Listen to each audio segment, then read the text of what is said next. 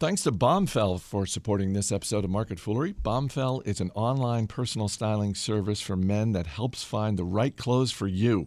Get $25 off your first purchase at bombfell.com/fool. That's bombfell.com/fool.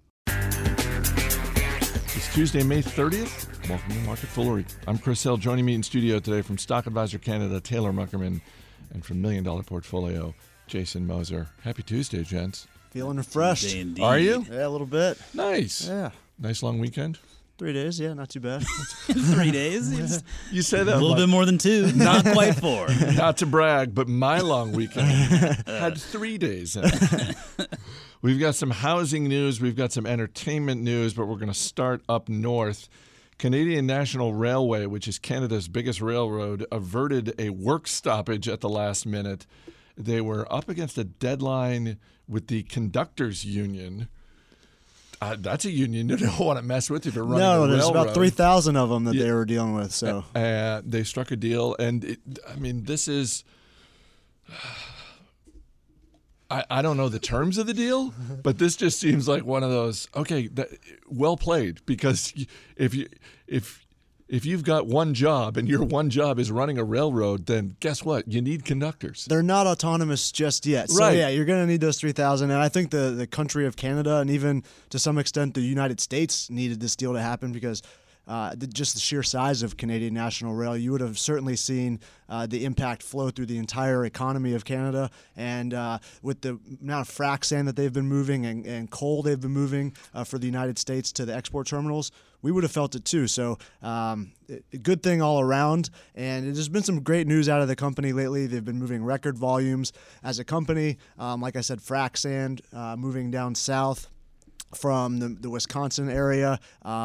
You've seen the Permian and just Texas in general. The shale down there is just using more frac sand than they ever have. And so that's been a huge boon for them. And coal, surprisingly, making a comeback for them. Terminal coal, so that's being exported from the United States, not necessarily being used here, but great last few quarters for this company. How many other businesses do you think picked up the phone or sent an email in the last couple of weeks as they were getting closer and closer to this deadline saying, you guys are going to get a deal done, right? You're going to strike a deal with the conductors because we need our stuff shipped. Well, I think the bigger question beyond this, though, is the implications of technology as we move forward 5-10 years from now, the implications of technology on industries like these, because we're already seeing to a degree where autonomous vehicles or robots, whatever it may be, displacing people. Like Amazon's warehouses, for example. That's the easy example. They bought that robot company. Was it Kiva? Kiva, yeah. And now,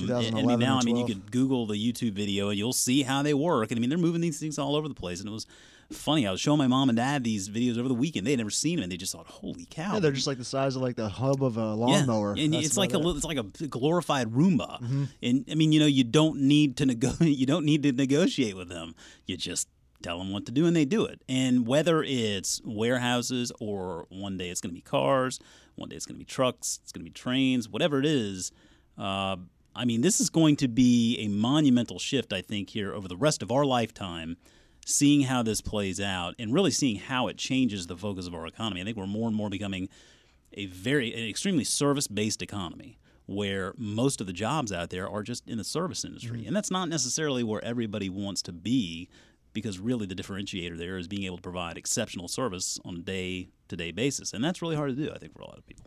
Yeah, and we mentioned companies making calls. One person in particular might have been making a few calls, and that's Bill Gates. He's the largest shareholder of CN Rail, following in the footsteps of his buddy Warren Buffett getting into the rail business. And just earlier this month, the government of Canada allowed up to 25% individual ownership. At first, it was capped at 15% of the national railways there, CP Rail included. So now, if he wants to tick up from, I think, the 13.5% he's at now, maybe he drives it up a little higher. Well, and this is a stock that's done well, particularly you look over the last couple of years. CNI is doing a nice job of rewarding shareholders. Longtime Stock Advisor rec. It was one of the first Stock Advisor Canada recs we ever made. Doing very well. And CP Rail is up for the same deal at the end of 2017 with the same union. So we'll see if they wait till the 11th hour in December. Here's a thought. You talk about the rise of the machines all the time. And I mean, I think there's some legitimacy to that, Chris. I hold your same fears to a certain degree. What's to say that the makers and programmers of these robots that will one day take over our entire economy, the programmers just go in there and program like, all right, every 2 years, you're just going to stop working. Okay, so instead of like going in there saying, nope, we want to negotiate new terms, we're going to go on strike, or whatever that may be, what's to say the programmer can't just go in there and make that sort of happen on their own? It's going to happen regardless. It's going to be happening from one part of the transaction or another. So I don't know. I mean, just the computer scientists go on strike. Exactly. Yeah. I mean, like it's a strike by proxy, right? I mean, it seems like it could actually be plausible. Well, and that's part of the investing equation that I think a lot of people are taking for granted. There's this assumption like, well, once these railroads are autonomous and you just have machines driving them, then they don't have to pay these 3,000 conductors, and then automatically their costs go down, their gross margins go up. First of all, if I'm one of these other companies that's working with CNI, and they get to that point somewhere in the future, I think I'm picking up the phone and saying, so you're recouping some costs. I see your costs are going down. What about my bill? Your public filings show that you're doing all right. Memorial Day weekend is the official start of the summer movie season, and the blockbusters that opened last Friday included Baywatch and the fifth Pirates of the Caribbean movie, and Swing and a Miss. Oh, what a miss. The lowest Memorial Day weekend box office this century. Let that sink in for just a moment. It's the lowest total since 1999. The total for all of the films, not just those two, but Guardians of the Galaxy, every film was $172 million, and this was. I wasn't expecting it to be this. Not that I expected Baywatch or Pirates of the Caribbean. But at The Rock, every movie we love The Rock. Who doesn't love The Rock? Baywatch is going to be that guilty pleasure where I think people will be like, well, there's nothing better to do, so I just wanted to go see it. And I mean, but I think that's one of the bigger problems with movies these days. There's been such a renaissance sort of in the TV era. That I mean, I just don't. God, I don't find them compelling. There's nothing out there that I feel like, I gotta go see that. Next, aside from like the Disney film of the year, where I'll typically be taking the family to go see that on a rainy day or something. I mean, just going to the movies today, it's kind of like what e-commerce has done to physical retail. It's like if I don't have to go, I kind of don't necessarily want to go if I can find a good movie that I want to watch in the comfort of my own home. Mm-hmm. Well, and Nell Minow was our guest on Motley Fool Money last week. She sort of hinted at this when she was talking about this summer's slate of movies and talking about The Mummy with Tom Cruise. And normally Tom Cruise is as surefire a hit as you can have in Hollywood, particularly when it comes to action movies in the summertime. But that and just based on the trailers and that sort of thing, the thing that I find interesting about the business angle of this story is the reaction from the studios, which appears to be, let's lash out at Rotten Tomatoes, and let's and let's lash out at the critics and that sort of thing. Where it's just like, you know what, pay off the rating agencies. Well, yeah, exactly. But in the same way that there are some retailers that blame the weather when they don't really have great cause to, I just looked at this and I thought, you know what, people are going to the movies.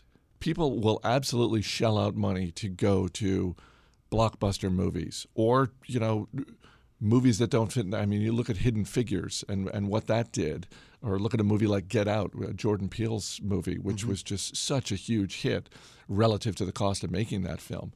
But people aren't stupid, and they can see that a movie's getting bad reviews. They can see, to your point, Jason, you know what?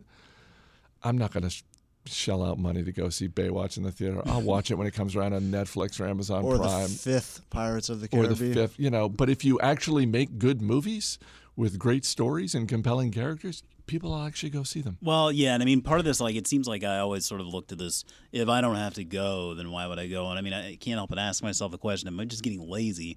I mean, there's probably something to that. I mean, but I do also think that, yeah, I mean, I think that Hollywood in general, I think they're even lazier. I think they're making just crappy movies. And I mean, I think that just is Some proof. of them are. Well, yeah, I mean, I think there are more poor movies out there than good movies. I mean, I think, and I mean, like Hidden Figures is a good example. I mean, we rented that one night on Amazon at home because we could, and I mean, I loved that movie. I loved it. I loved everything about it, and it was a great story.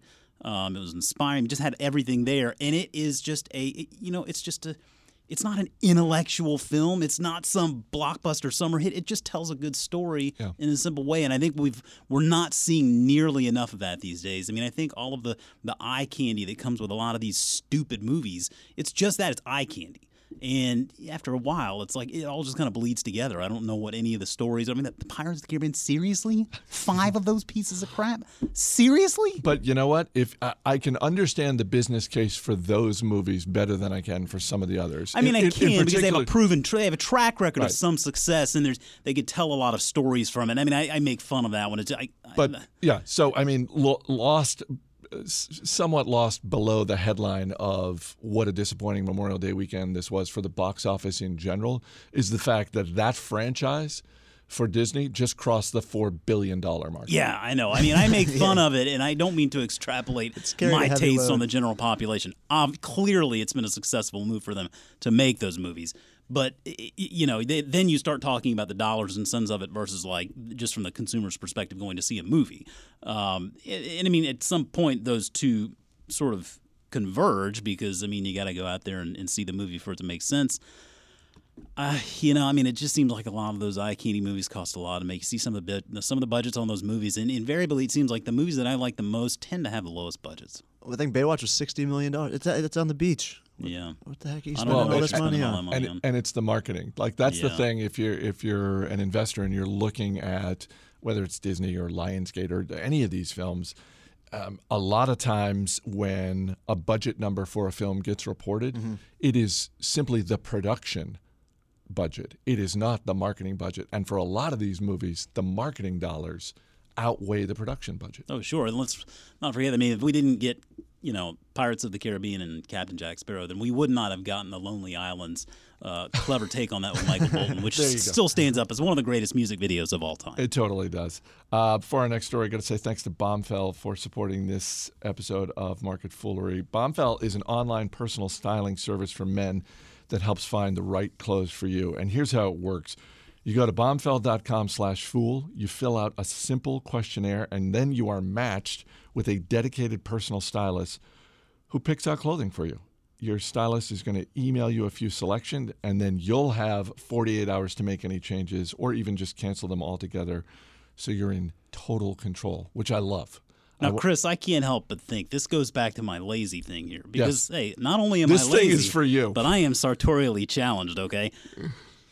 I guess my question is here, because clearly not only are you getting the clothes, but it seems like you're getting a valuable service in there because I can't put pants and shirts together. Right. So, I mean, are you paying more for this stuff? No, so that's the thing. You pay just for the clothes. And so when the clothes get sent to you, if you decide, I like 2 of these, I'm not crazy about this other thing, you send it back. They include the postage, so it's really easy to send it back. So you just pay for the clothes that you keep. It's actually the only styling service that doesn't charge a styling fee or a subscription fee. And Sounds very customer-centric. Very customer. So I went through. Here's how customer-centric it is. I went through this whole process, and I was able to nail it. So, that's how easy this thing is. That's how easy the questions are that you fill out online. And you've got me by a factor of 10. Yeah, so. exactly. All right. And I got to say, it was great to, get the clothes and feel like, I have a sense of what I'm getting here, and then open it up and then, try stuff on. It was great. Go check that out. And for our dozens of listeners, a special offer. You get $25 off your first purchase. So just go to bombfell.com/fool, bombfell.com/fool. Check it out. You're going to love it. Zillow is offering $1 million, as Dr. Evil would say, to anyone who can improve the Zestimate algorithm This announcement was made just 1 week after Zillow was hit with a class action lawsuit over the Zestimate proprietary home price tool. What do we think about this? I think the 1 million. I think the move to acknowledge the Zestimate is not perfect, and to say we're going to give you a chance, you or a team of you people out there. We want to improve this. We want your help. We're going to reward you for helping us. I think that's a good move. The class action lawsuit, I don't know. The timing does seem curious. Taylor, you have any thoughts on that? If I knew anything about coding algorithms, I'd give it a shot. Yeah. But see, I think the answer is even simpler than that. Okay. I mean, just take off the Z. Just make it the estimate? Just make it the estimate. Doesn't this seem like, I mean, we've made fun of this estimate. Yeah. I've made fun of just the word, and certainly I think early we on, always do. it's improved over time, and Zillow has come out and said, look, it's gotten better over time. It's within 5% of whatever the actual sale price is of a home, so it's getting closer, and I get all that. This strikes me as something they came up with very early on in their tenure as a company, and someone said, you know what, instead of offering an estimate, we'll call it the Zestimate, and that'll help differentiate our company and our brand. And somewhere along the line, they couldn't let go of it. Yeah, I think the biggest question in regard to the Zestimate today is, what is the point? So I would never fault a company for wanting to get better. And I mean, that's what I think this is, honestly. I do think that they are doing this in order to improve, to get better. And Zillow's a company that we still own in $1 million portfolio, and we've kept it under the microscope because we just sort of want to continue questioning its market opportunity and sort of where the role that it plays in the housing market. So I think that from that perspective, yeah, that timing is interesting, but regardless, they're trying to improve, and I think that's great. I think in regard to the Zestimate, I think it's more trouble than it's worth, financially and otherwise. I think with the point you made, I think is spot on. I think in the very early days, it was a great brand builder.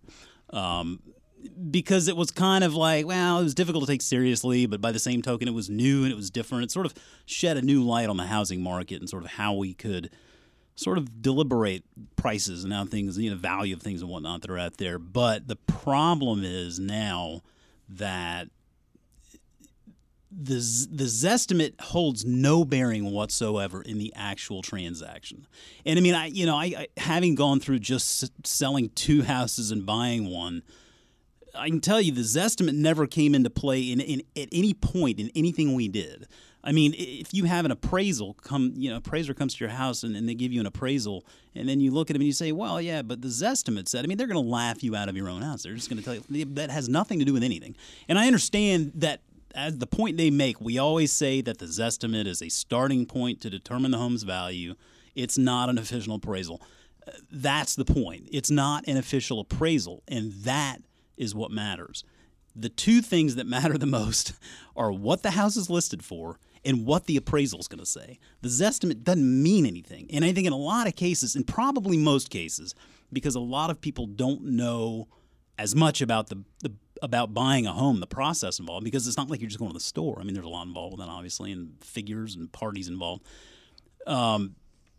It's not something where it offers really any value. It can create some misguided expectations. I think a lot of people don't really know. They may look at the Zestimate and think, well, that house is listed for $500,000, but the Zestimate says $560,000. Well, let's go buy that thing right now and make $60,000. And obviously, we know it doesn't work that way. I think that the class action lawsuit, I think it probably does. There is some merit there to it. I think. Personally, I think Zillow probably could do just as well to eliminate the Zestimate altogether. I don't think it's something that would hurt their business. I think it's probably something in the long run that would help it if instead of the Zestimate, maybe they just focused on the actual facts, look at tax records, what homes in the area are selling for, leave the appraisals to the appraisers. And unless they have a road to actually become a part of the transaction, then I feel like the Zestimate's just more trouble than it's worth. I think they need to bump up the timeline on this contest because I feel What do like they I do? feel like I just won the contest, Chris. I mean, I'll well, here's the thing. Algorithm send be wiring damned. instructions after we finish. So there are actually 2 rounds to the contest. So you have until October 16th of this year to compete in the qualifying round, and then the top 100 entries are going to be invited to participate in the final round, which is slated to begin February 1st, 2018, and will end January 15th, 2019. So you're saying it's going to be a while? I'm Oh saying my God. they might want to bump up their timeline a little A bit. year and a half to figure this out? Yeah, a little more urgency, I think, would benefit our friends at Zillow. A couple of housekeeping notes before we wrap up. Fool Fest is this week. This is our biggest investing event of the year, this Thursday and Friday here in Alexandria. So if you're coming, say hello because we'll all be over there, and we love meeting our members, but we especially love if they're also one of the dozens. That's Yeah, always absolutely. great. I think I mentioned this last week. If you have a chance, check out Industry Focus. The episode that they published on Monday was a behind-the-scenes episode. Very fun stuff, so check that out. Last but not least, Jason Moser. You were down for the annual member guest. I was. How'd it go? The Doublegate member guest in Albany, Georgia. It went very well. I was telling you, this was the 7th year in a row that I go down there and I play with my dad in this tournament. So it's less about the tournament, more about just the Hanging out playing with golf Dad. with Dad. Yeah, exactly. And so it was the 7th straight year, and the tournament is 3 days.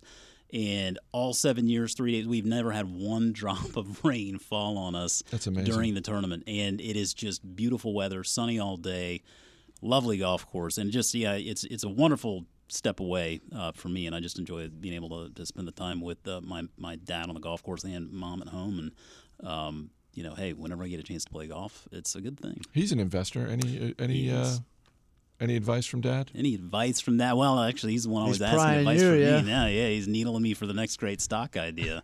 I think it's interesting because you play with a lot of people in these tournaments, and you talk about what you do and where you work and whatnot, and part of the discussion would be around stocks, but it seemed like a lot of discussions we had were based around housing and sort of how housing is doing in many areas. And I think whether you're up here in Northern Virginia where we have a very healthy housing market, it sounds like there's a pretty good market down there in Georgia as well.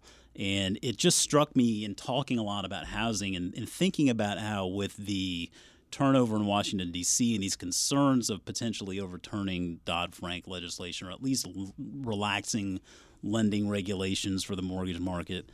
We were looking at home price growth here in March, which was up. I think it was something like 5.8%, maybe it was 5.3%, but it was a nice healthy growth rate, but it was less than half of that growth rate during the housing bubble.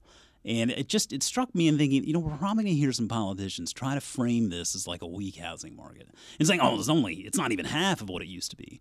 But you got to think about the other way to look at that is like it shouldn't have been that way in the first place during the housing bubble, right? So to me, like where we are right now with housing is just direct proof that what we're doing is working and we need to keep on doing it. Maybe we sit every member of Congress down and have them watch The Big Short and just feel like, folks, just Well, I mean, before you jump in on with your 2 cents on the housing market, just watch this movie. And buying a house is beyond just property. I mean, there are legalities involved. There's just a lot that goes on with it, and it's also extremely local. I think it's very difficult to look at the U.S. and say the U.S. housing market because it's always going to be local, and some places are always going to be better than others. But I think that's even an even greater argument for making sure that we have a certain set of rules and standards that we can adhere to on a national basis that at least helps make some sense of it and keep good records so that in the days ahead, when it comes to a mortgage, after you sign those closing papers and you own the house, man, that thing goes off to investors. Those guys need to know that it's a good investment. Mm-hmm. That's why I like the anytime Robert Schiller is on CNBC and they're coming out with the housing index that bears his name, and it's the top 20 markets, and he's always very quick to point out like, well, yes, here's the average across these 20 markets. But then if you look at the individual, if you look at San Francisco and Seattle, you'll see they're quite different from, other major areas of the country. A very good point. Thanks for being here, guys. Cheers. As always, people on the program may have interest in the stocks they talk about, and the Motley Fool may have formal recommendations for or against. So don't buy or sell stocks based solely on what you hear. That's going to do it for this edition of Market Foolery. The show is mixed by Dan Boyd. I'm Chris Hill. Thanks for listening. We'll see you tomorrow.